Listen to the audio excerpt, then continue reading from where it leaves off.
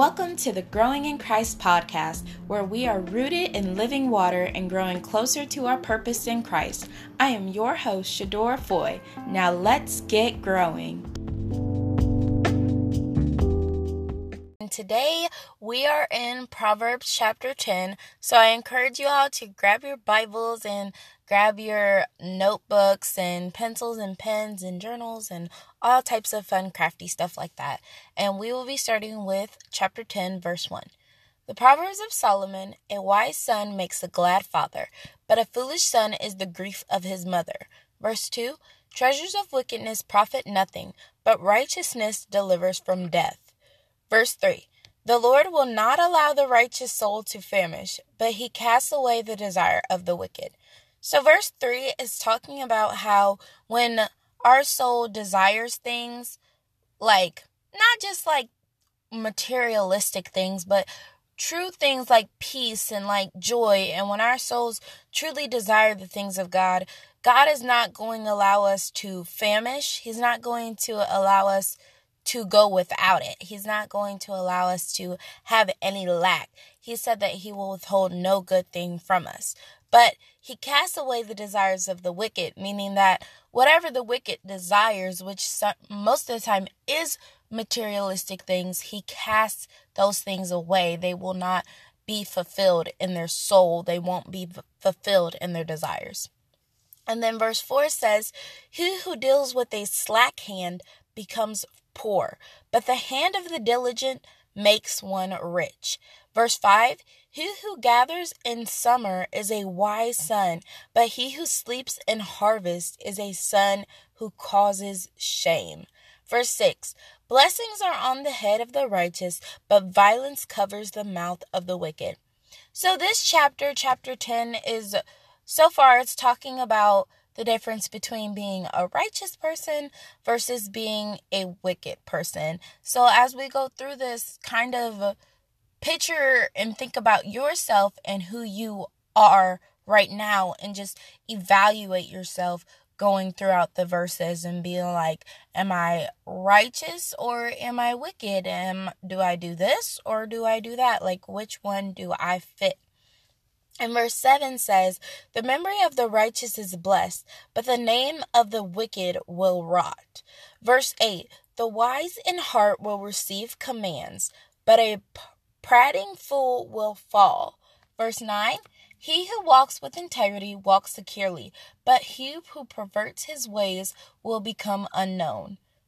So far, this chapter, I don't know if I'll be giving much insight, much of my thoughts on this chapter. So this podcast episode might go fairly quickly, because this chapter is not calling for my insight, if you will. I mean, I feel as though the way that we are going is self-explanatory. So throughout the rest of this chapter, like I said, I just really want you, including myself, to just think about which person that we are, and, understanding, are we righteous? Are we foolish? Are we wicked? Are we upright? Like, just thinking about which one we do, and just which one we want to do, which one that we truly want to be.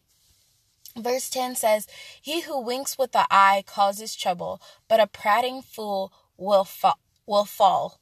Verse 11, the mouth of the righteous is a well of life, but violence covers the mouth of the wicked. Verse 12, hatred stirs up strife, but love covers all sins.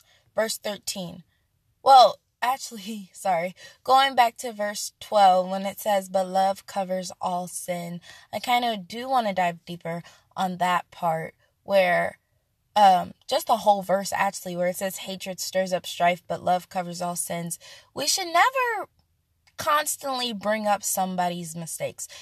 People will say, God forgives and he forgets, and he throws our sins into the sea of forgetfulness. But then people will turn around and say, well, people shouldn't be like that.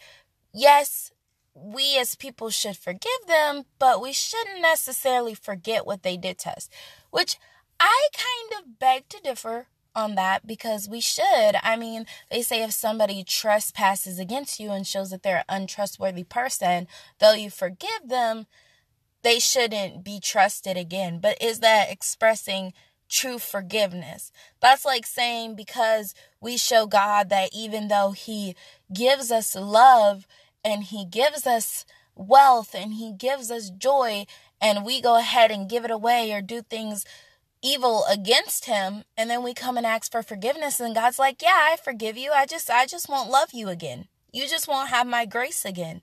You just won't have my wealth again. But sure, I'll forgive you. I just won't trust you to have my prosperity ever again. That's not true forgiveness. So we have to walk in that forgiveness where we say, I forgive you, and I will forget about it. I can trust you again. I can love you again. Because if that person is seeking true forgiveness, they'll know. Like if somebody stole $5 from you and they truly came to you and were seeking forgiveness and they repented and they were like, okay, I won't do this again. And they truly sought out your forgiveness and repented towards you, you have to allow them to go through with that. If you wanted to trust them with money again, you should expect them to be in that place where they can say, oh no, I don't trust myself and I don't want your money because I feel that I will steal it again.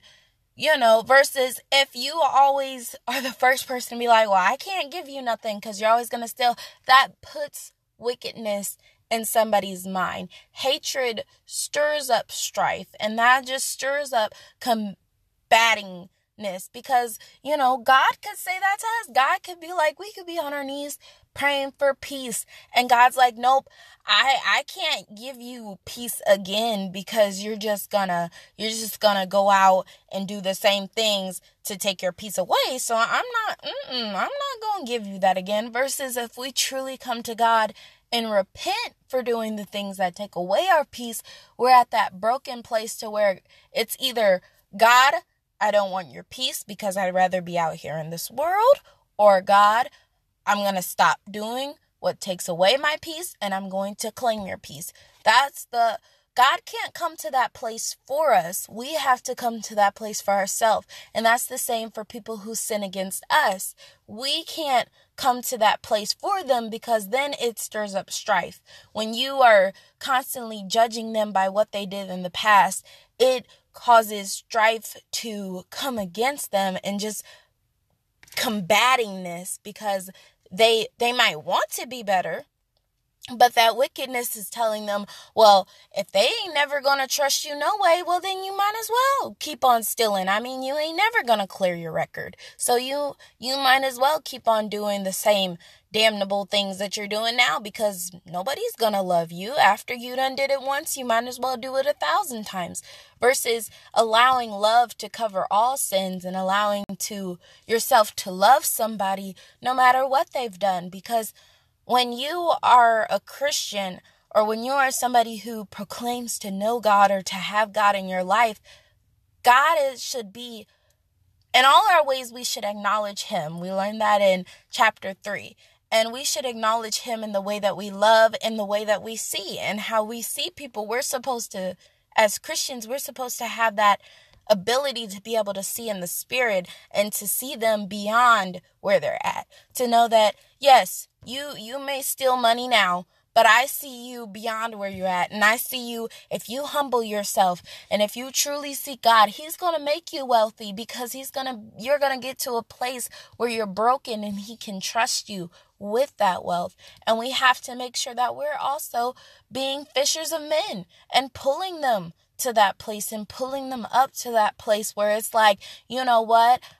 I know that you did this, but I know that you can be so much better. I know your past, but I know your destiny too. And I know your future too. And I know God has plans of good and not evil to give you a future and a hope. And he has those same plans for everybody. And it's not about, oh, I have plans. God didn't say I have plans of good and not evil and a future and a hope for just those who are righteous. He didn't say my thoughts towards you are not evil, but to allow you to live. He didn't say that for the people who are just righteous or for the people who are just always doing the right thing or always go to church. No, he said that for every last one of his kids. So you have to have that mindset. And then in verse 13 it says, wisdom is found on the lips of him who has understanding, but a rod is for the back of him who is devoid of understanding. Verse 14, wise people store up knowledge, but the mouth of the foolish is near destruction. Verse 15, the rich man's wealth is his strong city. The destruction of the poor is their poverty. Verse 16, the labor of the righteous leads to life, and the wages of the wicked to sin. Verse 17, he who keeps instruction is in the way of life, but he who refuses reproof goes astray. Verse 18, whoever hides hatred has lying lips, and whoever spreads slander is a fool. Verse 19, in the multitude of words sin is not lacking, but he who restrains his lips is wise. So we have to be careful when we talk to make sure that our words are few, also allowing our yeses to be our yeses and our nos to be our nos. And just getting a little personal, I had to deal with that, and I have struggled with that of backing down from what I say, because I don't want confrontation and different things.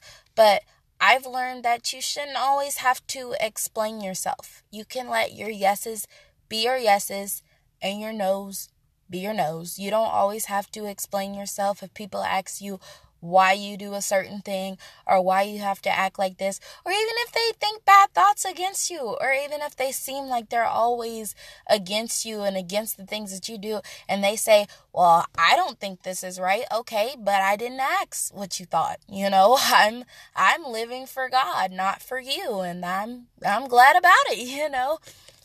You have to be that way, and you have to make sure your words are few, because people will try and get you to say so much so they can find an error in what you say. If you say a lot of words, they're going to be looking for one place where they can get you, versus if you say a few words and you let that be that, they can't get you as good as they can get you if you say multiple words.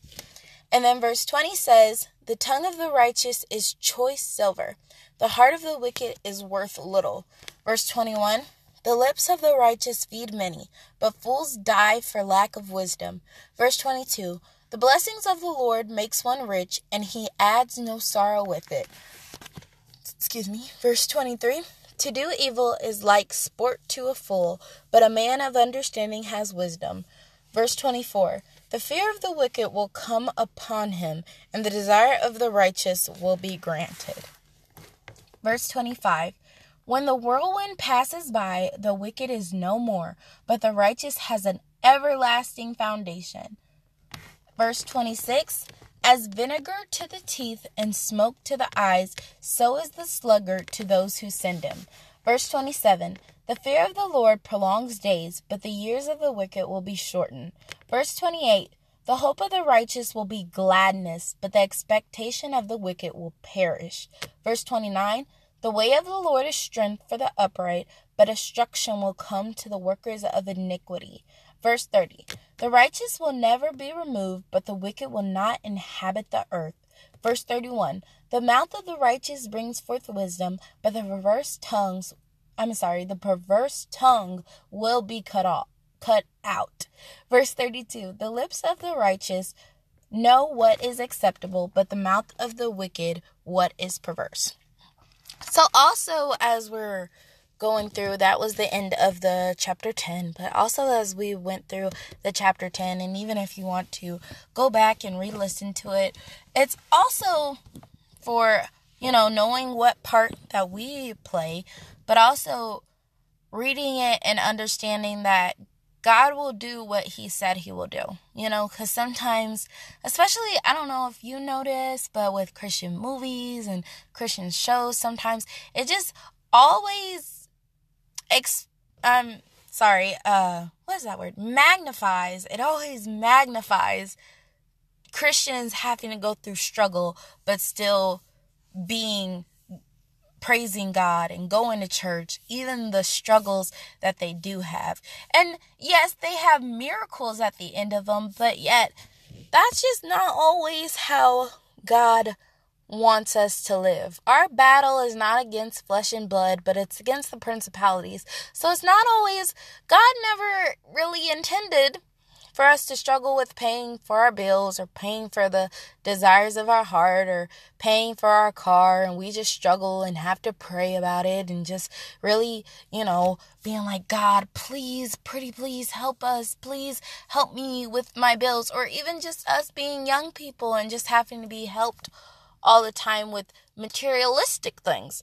But it's more about spiritual things. We have to pray for others and intercede for others. That's when our battle really comes in. Conducting ourselves. Because even with the movies and the shows, sometimes those people cuss. And those people do wrong. And those people drink. And they will not be walking upright and righteous. But yet the movie or the show would like to portray that the money is the battle. That, even though, they still got to pay off their house and different things. That's what the battle is. Yet they're praying and constantly going to church. But the battle isn't that. The battle is their mouths. Some of them on the shows and movies are mean. And sometimes that's where the battle is. And you should focus on that battle more than you focus on the materialistic battle. God says if you delight yourself in the Lord, you will have the desires of your heart. So it's not, God didn't say you'll get the desires of your heart and then you'll delight yourself in the Lord. Yeah, I'll give you the new car and I'll give you the new house. And then after I give you that stuff, then you can delight yourself in me, because those things mean nothing. Those things are not going to help the body of Christ if you're still mean to people and you're still not, bringing people to church because you're so mean, or you're still cussing and drinking. And that's not attracting anybody. That's not attracting any sinners. So we also have to think when we're reading this that God will do what he said that he will do, and we just have to be in the position for it. We have to stay righteous to be exalted. We have to stay righteous to get the things of God. And the wicked will be repaid. The wicked will be cut off from the land. They will be cast down. Their weapons will not work. They will come to destruction and they will fall. And sometimes the world distracts us from that and makes us think differently. But that's why we have to hide the word in our heart and know God's word to come back to it and be like, okay, I don't care what the world says, because this is what God says and God has the last say. So I'm going to leave you all with that, and I pray that you all have a blessed day and just blessings on blessings and wisdom on wisdom comes to you throughout this month and throughout the rest of the year and the rest of your life. I mean, it is a blessed life to have wisdom and to truly learn how to walk in those things now. Just like Solomon said, hear me now, just walking in those things right now in the present.